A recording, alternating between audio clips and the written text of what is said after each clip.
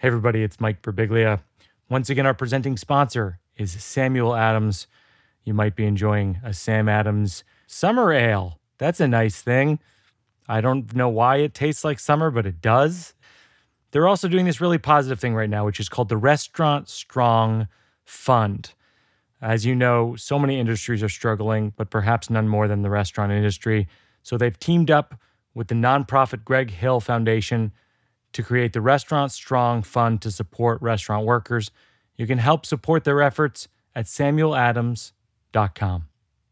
And now the show.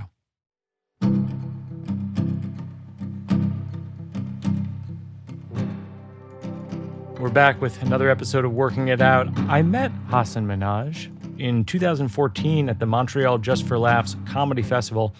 He was in the New Faces category, and he exploded shortly thereafter as a correspondent for The Daily Show in his Peabody Award-winning special Homecoming King on Netflix, and then his own series Patriot Act, which we referenced in this episode. He got in a lot of hot water for some episodes about Saudi Arabia and India and Philippines. Today, I chatted with Hasan. There was no hot water. Just warm water, bubbles, and laughs. Enjoy.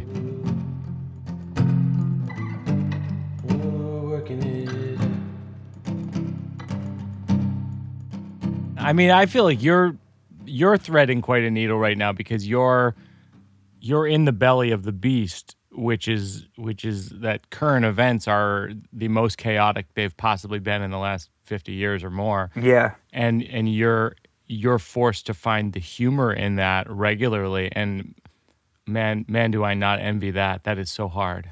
The problem, thanks, man. I mean, the problem is sometimes, and I'll tell Prashant this, and I'll tell the writers this on the show, is I'll be like, man, sometimes we don't have enough time to think. Oh, I know. And I actually said this in this last episode. The joke was something along the lines of this, of like, people will tell us all the time, hey, man, we're living through history. And I'm like, yeah, living through history sucks. reading about history is awesome. Like, reading about history is awesome because you know how the story is going to end. And then I tagged the joke where we ended up cutting these tags because they were so dark, but you tag the joke. Abe Lincoln probably shouldn't have been such a big fan of theater. Hey, JFK, maybe don't take the drop top out that day, right? And they were groaners. Oh my gosh. But again, hindsight is 20/20.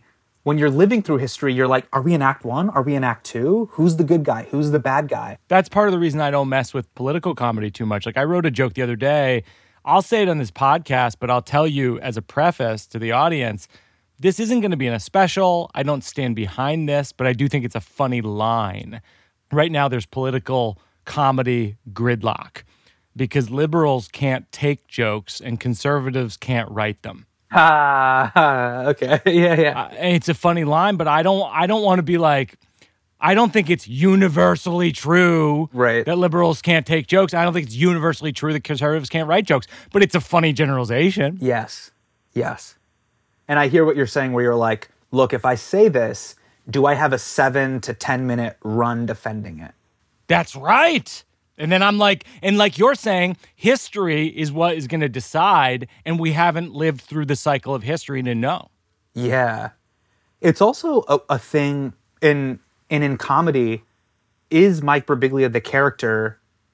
Are you a contrarian comic? That's a great question. I think you know how there's like the answer is I'm apolitical, actually. But then weirdly, like my Twitter persona is fucking furious. Yeah, you're super political. And then when you're like, your stage show is one of the most bipartisan stage shows I've ever seen. Like, I'm not trying to say this to be cliche, but it is just about the human experience, which is really beautiful. And like, yeah, Nancy Pelosi and Mike Pence can both appreciate that equally. But I know what a weird combination if they both showed up to the cherry ring. But yeah, you have like Mike Birbiglia has a Hamilton situation where just like you have to address it. I have to speak to Pence at the end of the show. You know, I fantasize about that all the time. It's like, what if Ivanka or Don Jr., one of these people at some point, even not now, but like 10 years, 15 years down the road, is in the audience of one of my shows, and what is my moral obligation to what I believe is an evil regime of people, and what is my obligation to myself and to my fans and I have a whole thing in my head, which is that at the beginning of the show, if I see that they're there, I say, my goal as an entertainer is to entertain everyone who is in a room. And sometimes, occasionally, there are a few exceptions. That's great. And then move on from there. And so you don't call out their names. You don't give them attention. You don't give them oxygen. But you just acknowledge that, you know what? I'm an entertainer, but I'm not good with you, actually. You know what's really funny is that you and John Mulaney are some of the funniest mean comics behind closed doors. Like, you guys, if pushed, you can be so cutting and biting and like really be savage. And what's funny is John can be wicked. John can be wicked. Totally. And I'm like, whoa, Kid Gorgeous. That's in none of the that's not in the act. But I think again, because you guys are such masters of the craft, you also know, and you're saying that with wisdom, is, do I want to stand by that? Like, yeah, I can do kind of Comedy Central roast jokes. Do I stand by those jokes? And that's something where, I'll be frank, like, I've never been that guy. Like, those thoughts trust me, that like that green room banter or that Comedy Cellar table shit talking, like, totally. Yeah. Like, if you stay in this game long enough, you're gonna be able to do that. But I just have to ask myself sometimes, I'm like, do I want to stand by that? And do I want that to be, on YouTube forever? And I have to go back and answer for that, But you've done it. You've done it with the Saudi Arabia stuff. I mean, you've done it in a handful of cases where I, as your friend, am concerned. Right. And that's something that's actually a big theme that I'm working on for my next one, man. Which is, why do we do and why do we say the things that we say? Because especially the position that I've been in, conflict, evisceration culture, we've been incentivized to do that. And how much of that is me being true to like my comedic voice and what I really want to do in my heart, and how much of that is swinging for the fences knowing you're going to create a moment. How much of activism is just an act? And what's really interesting that's happening right now is a lot of that stuff is being adjudicated in real time. Hey, you put up that black square. Did you really mean it? Or are you doing it defensively? Like, how much of this is you kind of pandering to where the Overton window is, and how much of this is how much you really feel? And then also, because of the subject matter that I'm dealing with, there's a lot of third rail international issues, is whose responsibility is my jokes? Like, I say these things as an independent person, but I'm a father of 2 now. I have a new one that was just born, I think about this all the time. Yeah. They have to carry that legacy for better, for worse. So how many autocrats, how many dictators, how many things do you want to have beef with, and you want your son and your daughter to carry that with them? Sometimes when I'm writing new material, I have a lot of questions. I don't have answers just yet. So it's more interesting than it is funny. Yeah. I think that often it's the story that you have that you tell your friends casually at parties or at a bar, or you're hanging out at their apartment, that is the thing you should be talking about on stage. Got it. That's that thing that's bursting out of you that you have to tell all your friends that you grew up with. Because it's what you're thinking about. I mean, I feel like so many comics, myself included, at different phases, you're saying what you think either people want to hear or what you think you're best at saying. And it's like, the truth is, like, it's like, who cares about that? I want to know what's on your mind. Right. That's and like really now, funny. Like, we're in this current climate where like there's a lot of stuff that that we're all uncomfortable saying or even putting out there, like the joke I said earlier, where I'm like, I'm not going to put that on a special because I don't want to stand behind it. But is that bad, Mike? I have this question. Where do unpolished thoughts, or where do they go? Because where do they go? Yeah, because where should they go? And because that gets ratcheted up even for someone like me, where there's this constant debate in regards to, if you have your own show, who do you platform and who do you not platform? And I always wanted to ask you this, almost like a chapter 2 to Thank God for Jokes. Yeah. Because what was really dope about that special is that was the conversation that was happening the year that you dropped that. And what was so cool is I think you established chapter 1 where you're like, I love jokes. And I love jokes, and I will defend all types of jokes because I just love them, you know? And you even went out to say, you're like, people should not be murdered or killed for jokes. Like, that's insane, you know? I'm thinking about this too, where there's this new kind of debate about kind of discourse and all of those things. And I do see comedy as an art form, but sometimes it gets critiqued not like it's an art form. Like, it gets critiqued as if it is literal, biblical, Old Testament, like, discourse. That it's not hyperbolic, intention is thrown out of the window, all of those things. So my follow-up to Thank God for Jokes, if I were to write it, would be talking about how I think the reason that what you're describing happened, which is that comedy has been amplified to a status of being a sermon as opposed to being entertainment, is that the art form itself became popular, and it used to be indie. And so when I got into comedy, dude, in the that's so 90s funny. and You know who told me that too? Bobby Kelly told me that too. He said, you can say whatever the fuck you want on stage, but the moment money gets involved, all of a sudden it becomes policed. He's like, trust me, you can say whatever you want in a basement. You can. Oh yeah, but absolutely. But if the dollar signs next to it are big enough, and he just broke it down. So Bobby was actually really great. He was like, notice how whenever you do like a private gig, they'll literally say you can't say this, and this. By the way, we're giving you this many $1,000, and you're like, got it. You know what I mean? I was talking to Ronnie Chang about that the other day. I go, do you ever think about going to China and performing in Mandarin?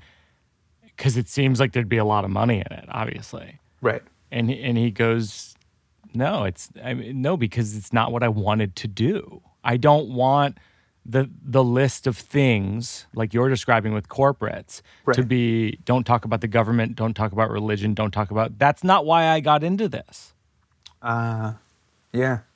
And I think like that's one of the things, we ended up in this universe where when like you and I started getting into comedy, it was sort of more of an indie art form, and now it's become really pop. It's huge. Yeah. Comedy's huge. I mean, Chappelle did his thing the other day, and it got it's like 40 million views on YouTube or something. Right, it's insane. It's like unbelievable. Yeah. Yes. It is popular culture, and it used to be this thing that.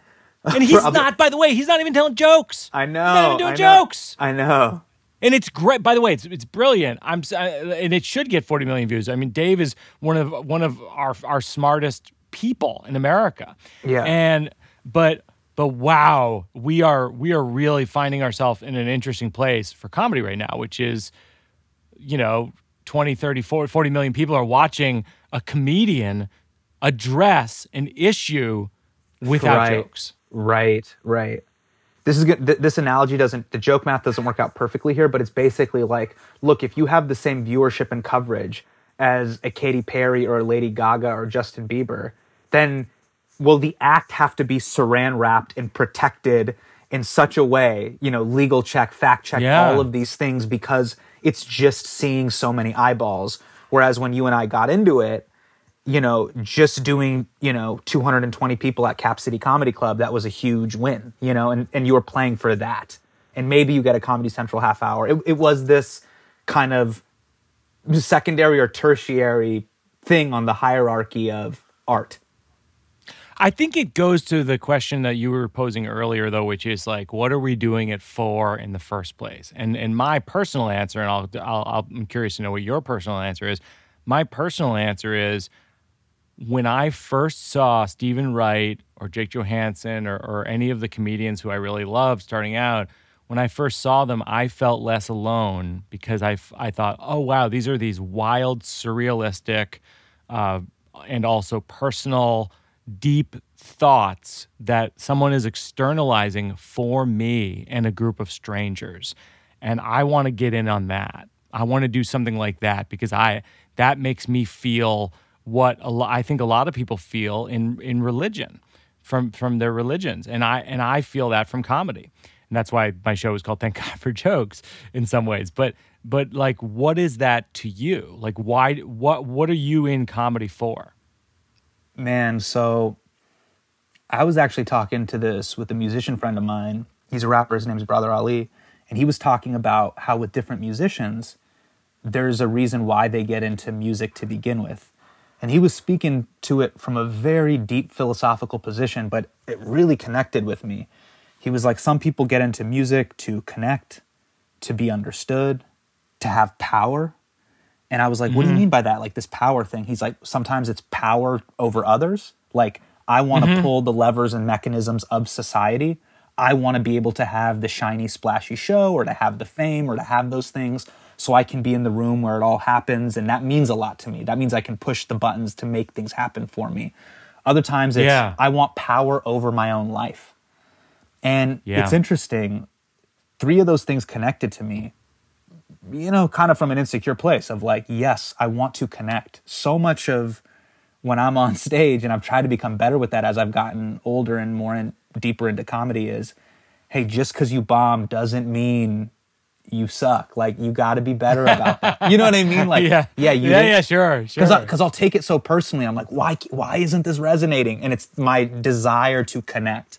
I want things to connect. It means the world to me when it connects, right? Then the second is just, you know, being misunderstood. I've always kind of felt misunderstood. Comedy was this great way where I feel like we're all a bunch of mutants and we have these superpowers and we're able to be understood through our act.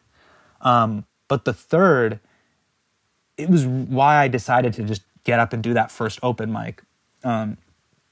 It's power and control over my own life. Because when I first started doing comedy, I worked at Office Max and I was selling printers. And I remember my boss would talk to me a certain way. When people would come into Office Max, I used to have to say, "Welcome to Office Max. How can I help you take it to the max?" Sure. I didn't even have power or control over my own like dignity. Wait, you had to say what? Welcome to Office Max, what? How can I help you take it to the max? I thought I heard it like, I was making sure I heard it correctly. Yeah, that is Office phenomenal. Max. How can I help you take it to the max? Yeah. Amazing. Yeah. Amazing. Which, by the way, have you talked about that on stage? That's too good. Yeah, I think that was like one of my first jokes when I was like first starting out. And like, why? I think you got to get that back in. Yeah. Because I think that I talk about it in the slow round, but it's like those kind of prompts, that's a perfect example of like, what's like a cringy thing. Yeah.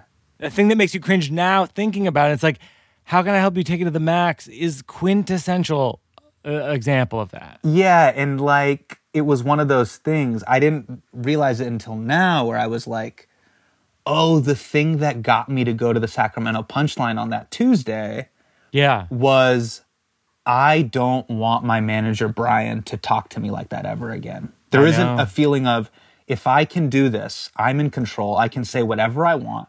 I don't have to say, how can I help you take it to the max? I can say whatever the fuck I want. Yeah. And then, you know, what's crazy is the more you get into it, the deeper you get into it, you start to make money doing it, is you start to say, I don't want anybody to tell me what to say or do. It's funny because you're talking about bombing and feeling bad when you're bombing, but and of course I do too. I think all comics are only as good as our last show. But then the other side of that is the most successful people are failing more than the people who are quote unquote failures. Like the think about the people who we know, who, you know, the Dave Chappelles and the Chris Rocks of the world, who Rock will bring the Notebook on stage. So they're on stage so much and bombing. Like, I mean, Chappelle, like, I've watched Rock and Chappelle a lot at the Comedy Cellar for hours, and like, they spend a lot of time with no laughs, a lot of time. It's unbelievable. That level of, especially when Rock is working out, it's so cool to see. He won't even turn on full Chris Rock.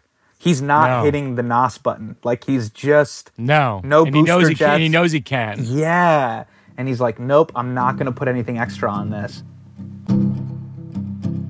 We do a thing on the show here called the slow round, and my first slow round question today is: do you have a skill that no one really knows about?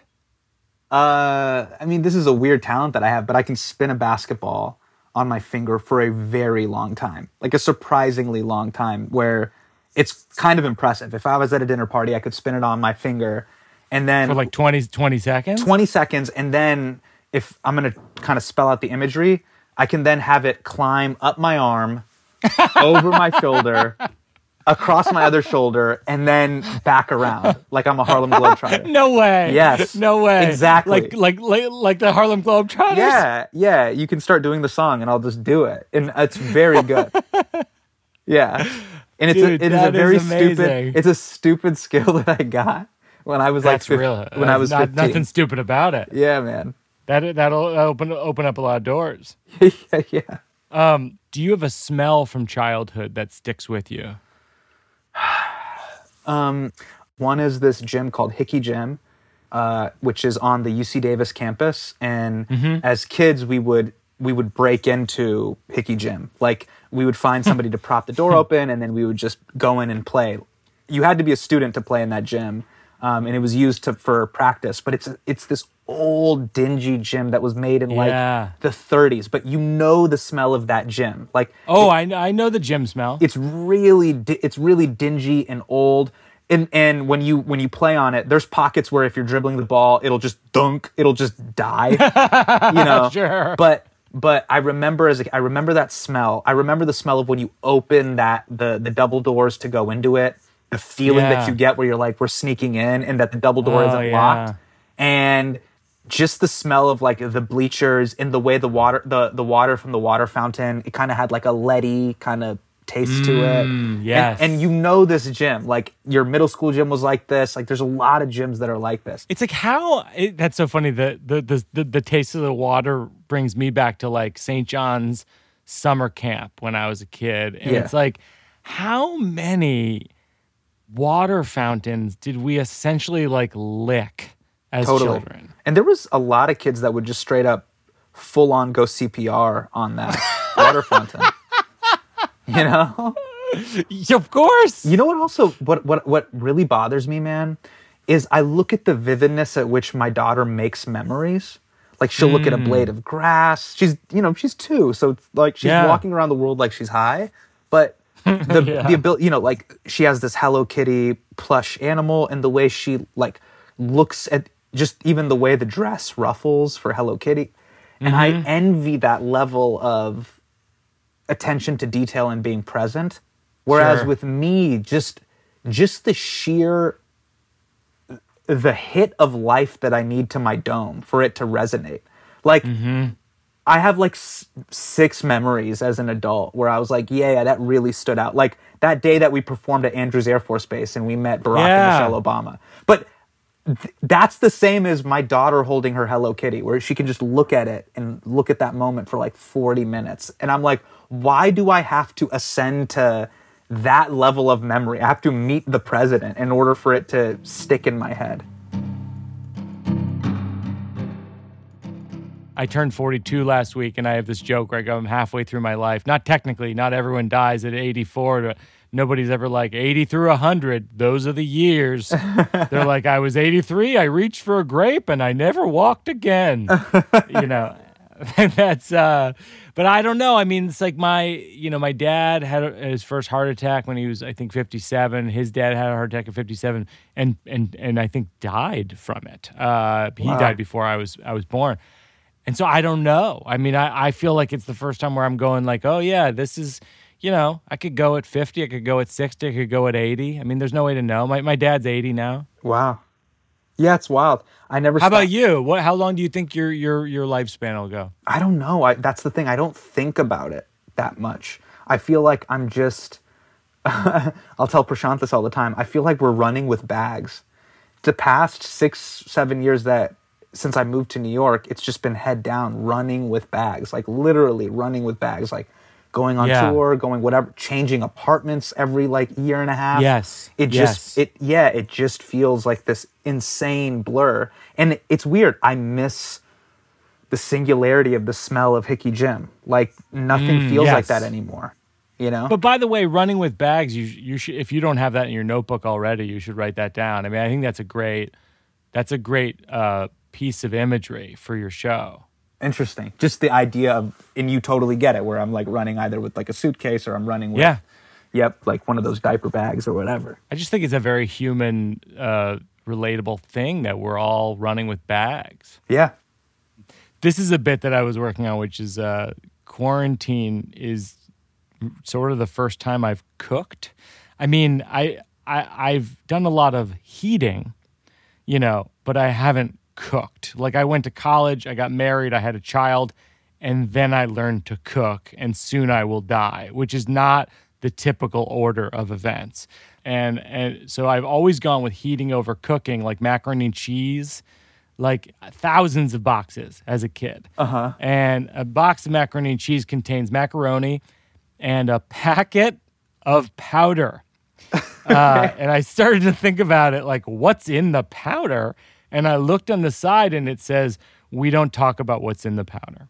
That's hilarious. First rule of macaroni and cheese, don't talk about macaroni and cheese. Yeah. And then even when I took the powder out of the cheese packet, I actually would turn my face away so I didn't inhale the powder. But then I'd think about it and go like, well, actually, I'm about to eat it, which is a voluntary inhalation. I can't have it go in through my nose. I'm about to ingest it through my mouth.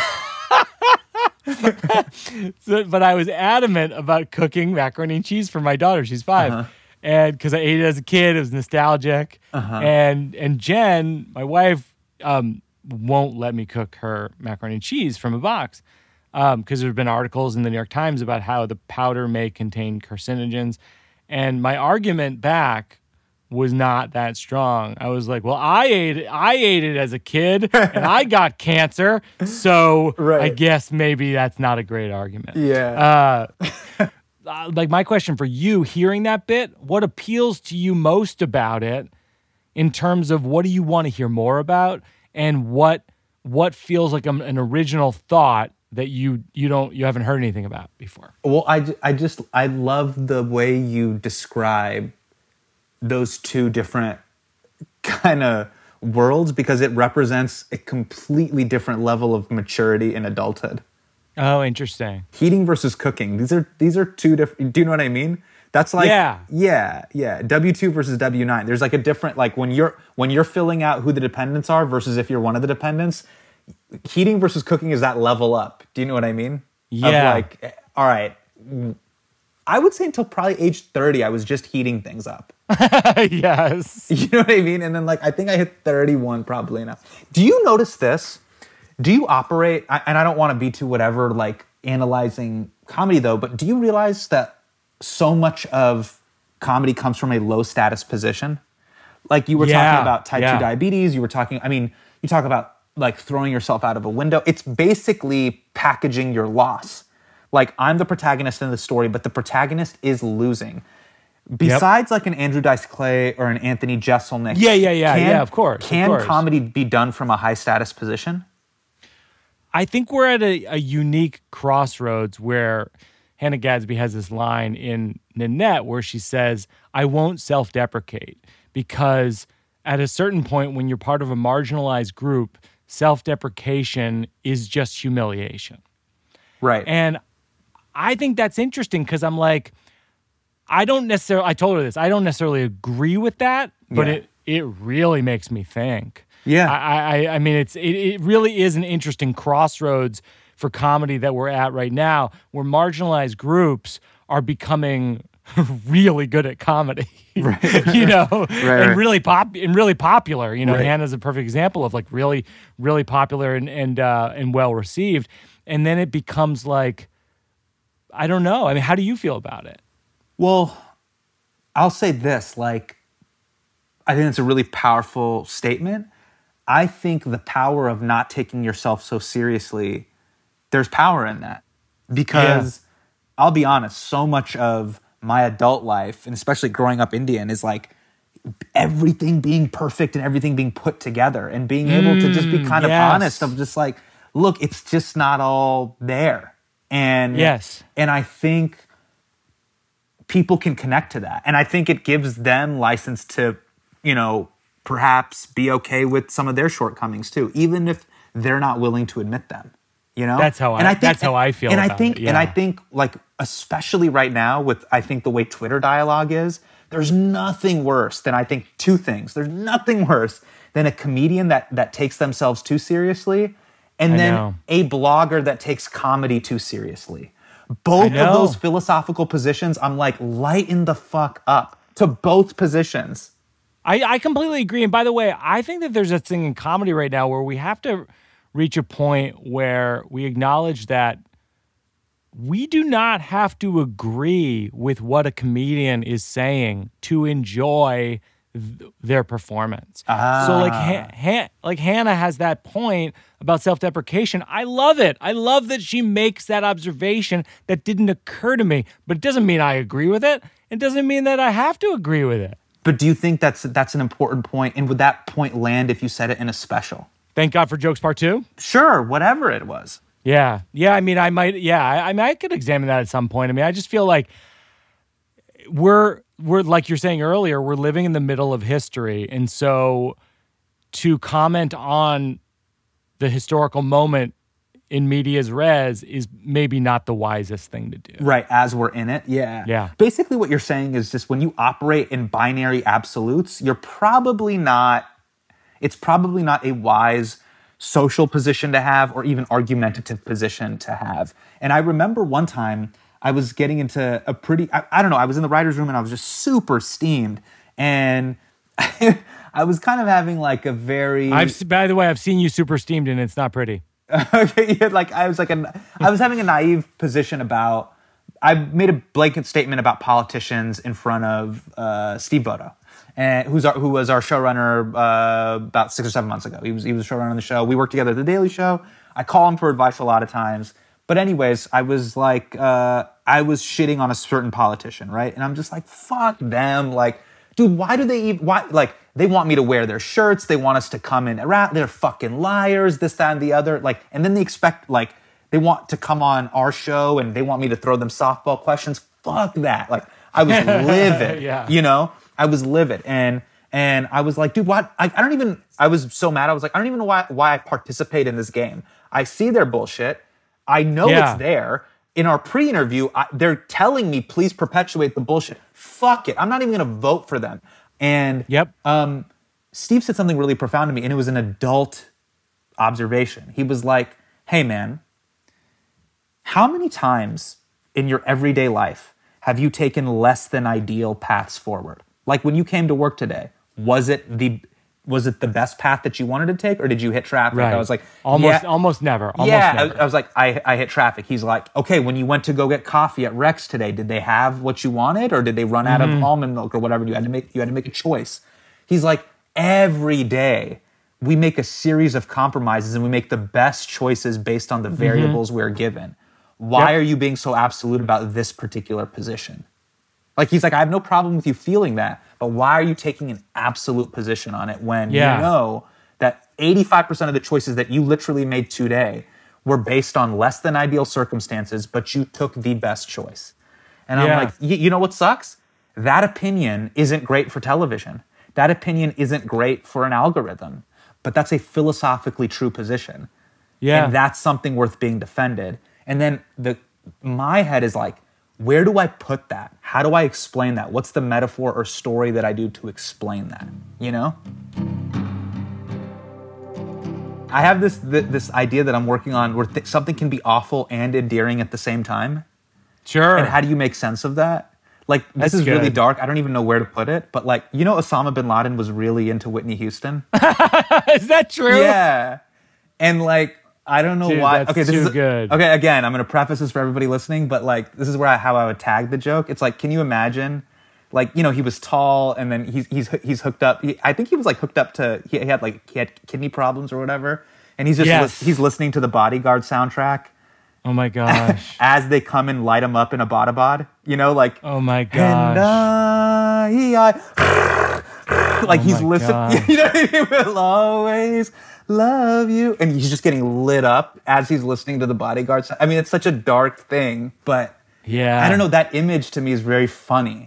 That it's awful and endearing. That, like, this dude, maybe a good tag is like, is Osama that bad, or is Whitney that good? Yeah. It's like George W. Bush started an unnecessary war in Iraq, but he loves dogs. I know, and his paintings are actually kind of good. Like, you know what I mean? Like, how do you? I'll fight. You could fight with people all day about those paintings. People hate those paintings, but I gotta say, like, I know that bowl of fruit. If we're speaking our honest truth, yeah, there's something about that's endearing about the painting. Yeah, there's just something really cute about him painting a bowl of fruit. I don't know what. And we're not saying the Iraq War was okay. Yeah. We should have never invaded Iraq. Can I run one by you where I'm like, please? Okay, I don't know. I have tried to make this work on stage.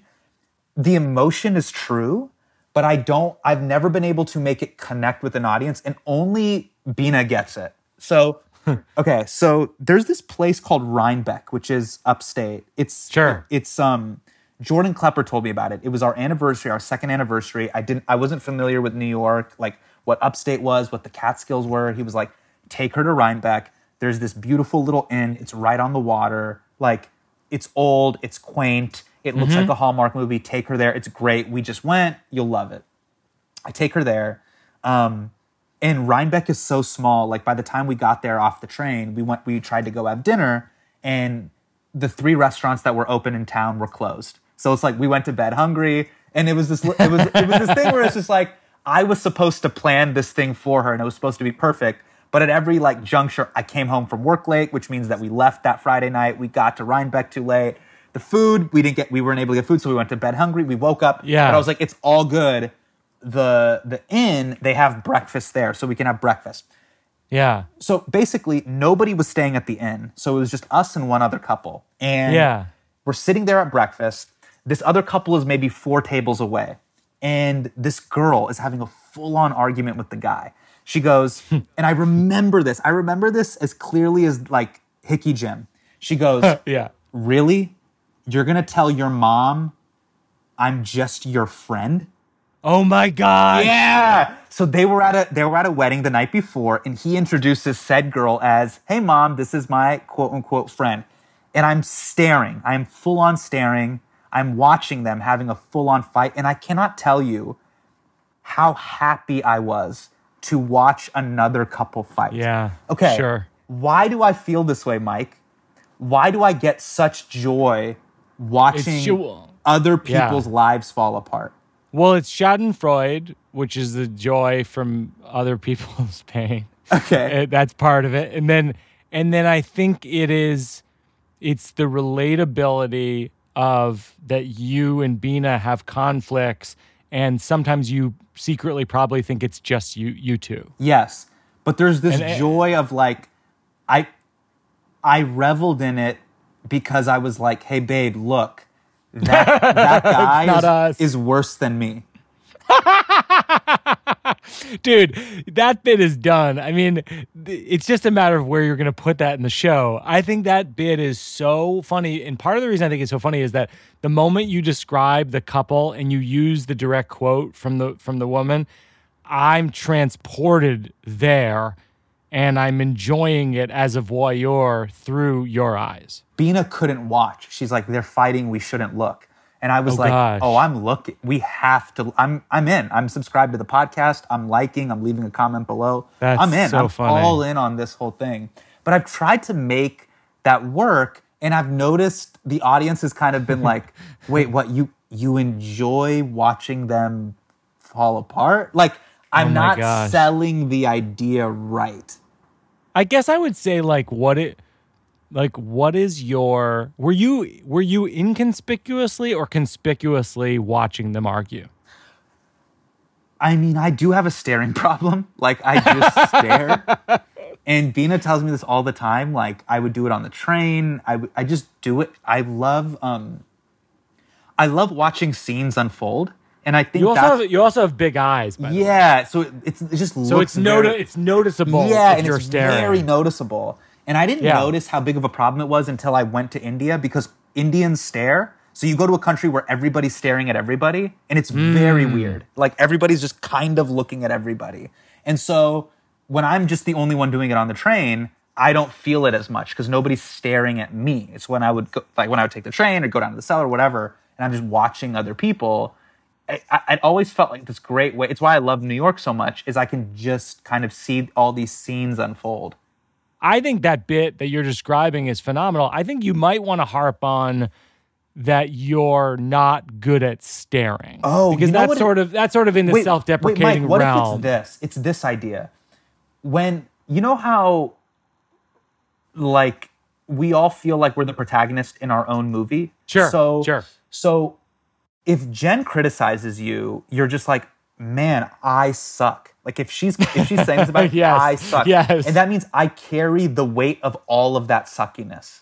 Yeah. There's something so, I don't know, relieving and kind of titillating to be like, oh, wait, there's all these other dudes out there that suck way more. Like, so much worse. It makes me feel better about myself. But why do I have that need to show the receipt to my wife too and be like, babe, come on. It's like, you will never have that problem with me. I'll be like, this is my wife. I think you're onto something that might be a digression from this, which is when our romantic partner judges us. Yes. I think there's a fork in the road between people like you and me who agree with the partner for judging us. Yeah. Who are like, oh yeah, you're right. Like, yeah, you got me. Right. I'm an idiot. Right. And you and I witness this with people watching all the time. There's the bros who ain't going out like that. Yes. You know, like their partner calls them on something and they're like, no, that's not how it is. That's not how it is. They go down firing like that last scene in Scarface. They're like, you want to play rough? Okay. Like, they're pulling out the guns and they're going down, like, guns blazing. But I think there's something there with taking apart your entire... So you have this trip that is to Rhinebeck. Yes. And I'd probably leave out the no restaurants thing at the beginning. Yeah. The 3 restaurants were closed because who cares? It doesn't have anything to do with what you're talking about. The real meat of the matter is you get to Rhinebeck, you go to breakfast, and this couple has this conversation next door, and you sort of relish it, and Bina sort of hates that you're relishing it, and therein lies the metaphor of your marriage, which is that when Bina, like, criticizes something about you, yes, you sort of agree with her.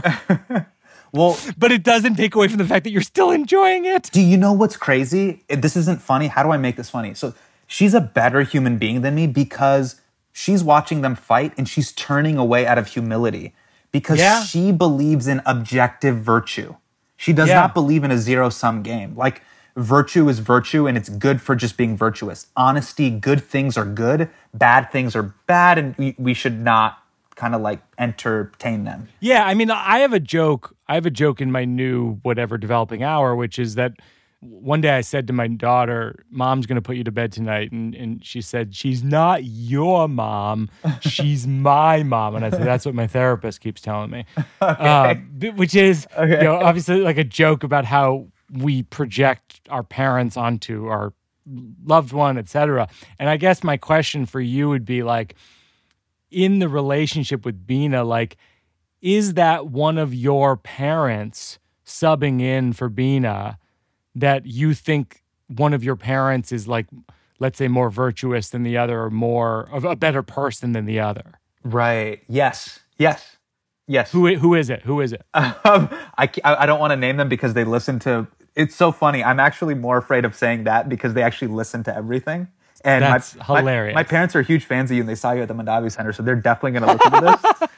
It's so funny. I'm totally okay making my Osama bin Laden, Whitney Houston joke on this podcast. Yeah. This has gone one step too far. Because I know they will take it literally. But yes, I know the parent. So you don't have to say, but I think like for the bit long term, yes, I think you should think about like what your relationship with your parents is and why you're projecting on Bina that she's a better person than you. Because by the way, like I love Bina, but I don't think she's a better person than you. I think you're both very good people. So it's like, so that's on you.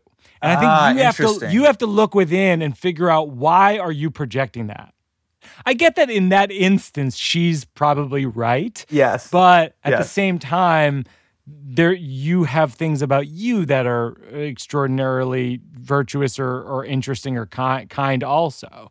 So like, I just think like, I think taking apart the metaphor of your relationship with your loved one in that story, and I would even strip away your friend saying like, go, Jordan Klepper saying like, go to Rhinebeck, because it's not necessary. We went away on this trip and we're having breakfast and this thing happens.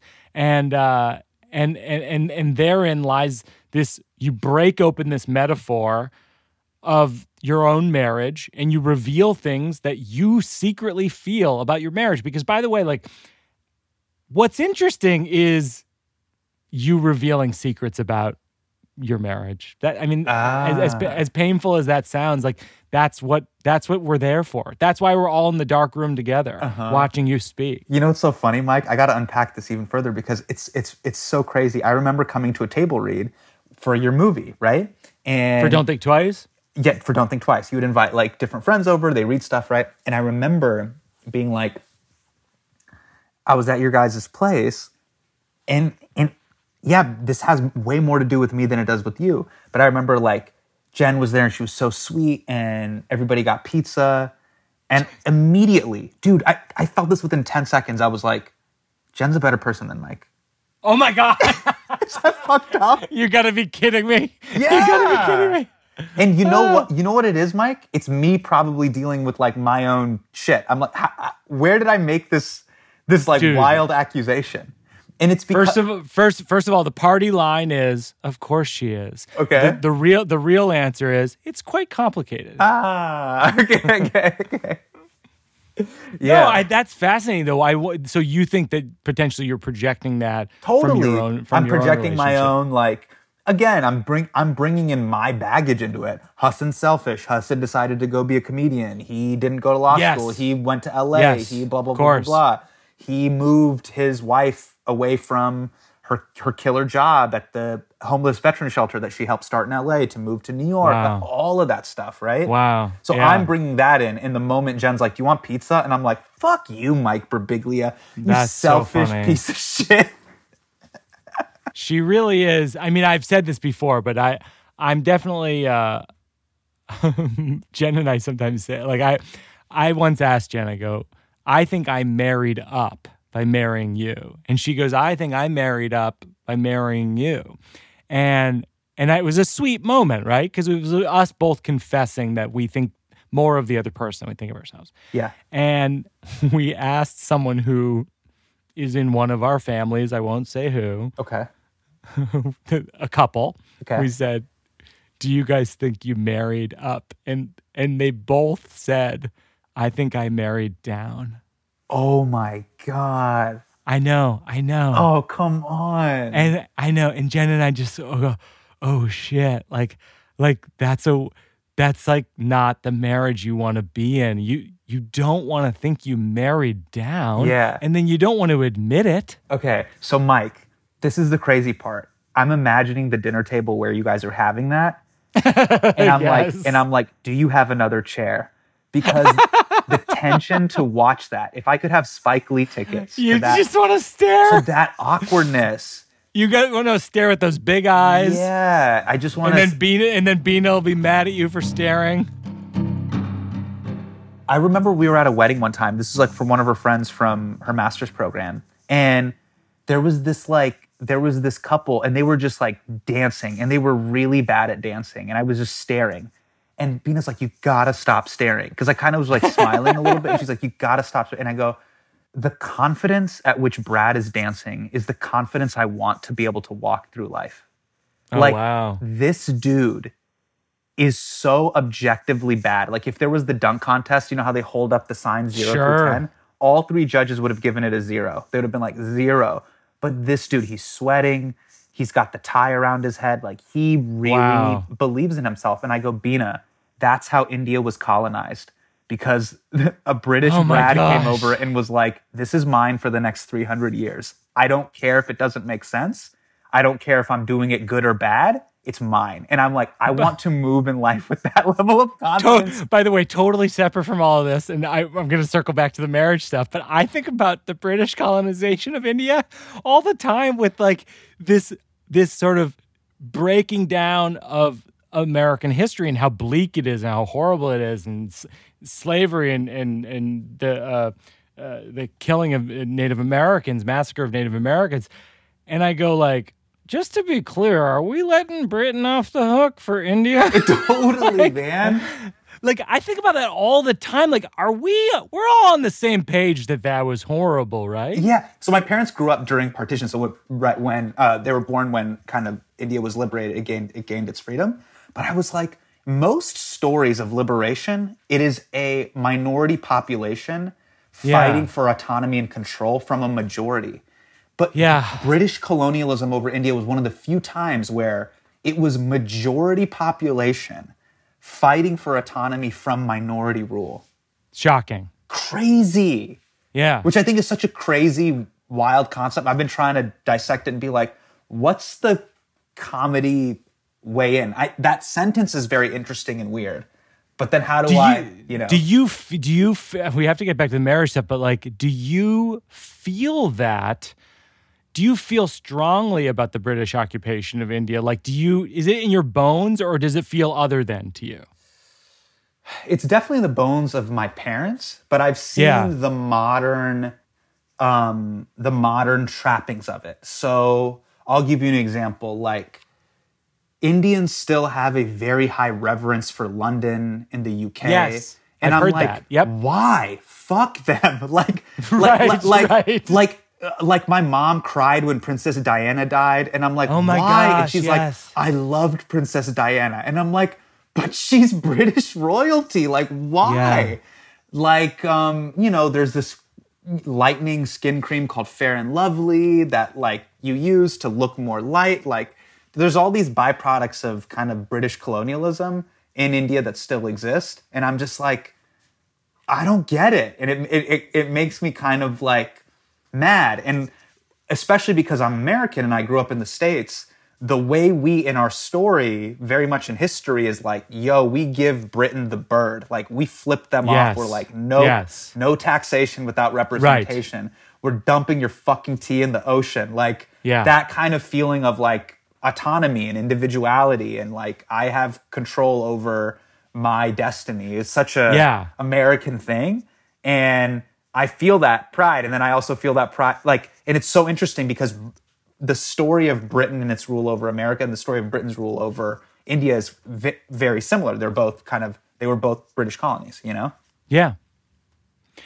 So let's circle back to the original theme of what the show that you're developing is. Like, how would you describe the new solo show that you're working on? I don't want to give away too much, but I'd talk about some of the controversies that I've gotten into. And the philosophical question that I'm trying to unpack is, can you do the right thing for the wrong reasons? Yes. It's actually kind of a story of regret. So some of the stuff that I've done on the show that we've gotten a lot of credit for, I actually regret. I wish I never did it. Oh, wow. Wow. And that's a weird thing where we live in this age now where people will give you these digital props and they'll prop you up because of it. But they never hear what happened to you and the ramifications that it had on your life and whether or not you wish you could have done it if you could have done it all over again, if that makes sense.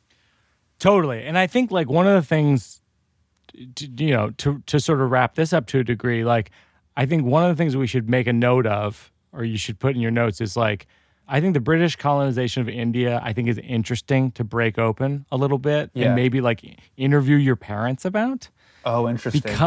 Because I think that's got a lot of like who's right, who's wrong kind of thing. Like clearly you think the British are wrong and your parents maybe are more mixed on that. Yes. And then the thing with Bina, I think, is a great personal anecdote because it lands it in like often you think she's right, but like, is she right? Yeah. I don't know. So like I've talked you know to what I mean? So wait, I'll riff this with you right now. Like I've talked to my parents about this and I'll be like, yeah, fuck them.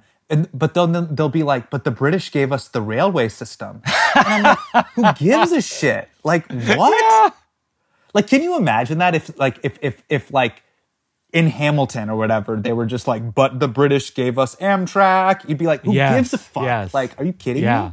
Yeah. And then in terms of like the staring thing, which is that you have a habit of like staring at the other couple or what was your second example? You had another like staring. Oh yeah. Staring at the confidence of the guy. Yeah. And just maybe there's the connection. The way he colonized the dance floor is the way the British colonized India. Just the sheer confidence of like, yep, I'm just going to do this. Exactly. And then like, I think I would break out the staring thing, because you have two examples off the top of your head. Literally, you have the breakfast with Bina, and then you have the guy dancing at the wedding. You probably have 3 or 4 more. You don't even realize it. Yeah. I get in trouble for it all the time. I feel like throw it all in there, man. That's all great. Because also, you know, and then also the thing of like the historical pullout of all of this, of like that, like we don't know who's right, we don't know who's wrong until later, basically. Right. And I think about that constantly. I mean, sometimes I think I should just leave Twitter entirely because, of course, like 60% of my takes will be wrong just by virtue of how often we're wrong. Yeah. All of us, we're all wrong all the time. Chuck Klosterman has a book, What If We're All Wrong? And it's like, you read that book and you're like, oh my gosh, I should never have an opinion about anything again. Like it's a historical breakdown of how often we were wrong about things as a people. And it's really incredible. Do you feel confident though that we at least participate in an art form where we try things hundreds of times and then we put it up to be like... that's what I love about it. And that's why I did this podcast, because I couldn't handle the idea of being away from an audience for so long and not having the feedback of understanding whether or not this stuff is connecting with people. Because I was like, I gotta connect with people. Like I was doing Instagram lives and stuff like that, but I was like, I think that I need to properly produce it and put it in people's ears in a way that they'll really be able to consume it and give feedback. I mean, hopefully when people are listening to this, like, feel free to like tweet at me or post comments in the Instagram section or email me. Sometimes you can just email me, I think, at workingitoutpod@gmail.com. I want feedback. I'm interested. I mean, I think sometimes people don't realize this because a lot of comedians are thin-skinned and they're like, people don't want me to say anything. And it's like, I actually, and I think you're sort of like this, I'm sort of interested in what people have to say. I've had people come up to me after my Working It Out shows in Brooklyn and they said, this joke upset me because of this reason. And I thought about it, and I in many cases, either kept it in and changed it or tweaked it to acknowledge that person's pain, or cut it. I've cut jokes before. And wow. I'm not embarrassed to say I've cut jokes because people have made me understand something in a way I didn't understand it before. That's really fascinating. Wow. I mean, because theoretically it's a dialogue. It's like we're trying to get to a point where we present kind of in comedy far out ideas, far out takes on things. Yes. And the audience tells us through laughter or cheering or awing or cringing. You can sense their body language. They tell us what they connect with, and then we adjust accordingly. Yeah. And so the idea of not adjusting or not evolving based on what the audience is saying is like, to me, it's like, I don't know, sort of pig-headed. Yeah. Yeah. I agree with that, man. But it sounds like you had that with some of your shows where you're like, in hindsight, I'm not sure I would have done that. Yeah. I think again, this is going to be a little bit more meta, but it's like you can stand by the material, but the means and the certain things that you did, were you doing it for the right reasons, you know? The final segment is working it out for a cause. And it's basically, if you have any organization or nonprofit that you think is doing good work that you want to shine a light on. How about NRDC and Campaign Zero, which is an organization that is figuring out solutions to end police violence. Those are two great ones. That's great. Yeah. That's great. So we'll give to those this week, and that'll do it. This is, Hassan, I wish we could talk like this 3 times a week. And I'm so glad that we're friends, and I'm so glad we had this talk. Thanks, man. You're the best. Working it out, 'cause it's not done. We're working it out, 'cause there's no one. That was another episode of Working It Out with Hassan Minhaj. Our producers are Peter Salamone and Joseph Perbiglia. Consulting producer Seth Barish. Sound mix by Kate Belinsky with help from Joel Robbie. Assistant editor Mabel Lewis. Special thanks to my consigliere Mike Berkowitz as well as Marissa Hurwitz. Another special thanks to Jack Antonoff for our music. And as always, a very special thanks to my wife, the poet J. Hope Stein. Our new book, the new one, is in your local bookstore curbside. And there's an additional thing this week. Jen and I are doing a virtual local bookstore tour of America. Mark your calendars the whole month of August. It's called, that's an easy way to mark your calendar. It's the whole month of August. It's called Jokes and Poems. We made up this format. It's a one-of-a-kind thing where we're doing couplets of jokes and poems virtually at bookstores across America. And you can sign up for my mailing list on Birbigs.com for updates about every stop from Spokane to Tulsa to San Francisco to Brooklyn. And as always, a special thanks to my daughter Una, who created my special radio fort. Once again, our thanks to Sam Adams, who is presenting the Restaurant Strong Fund. Join them today at SamuelAdams.com. Until next time, thank you most of all to everyone who listened. Tell your friends, tell your enemies. We're working it out.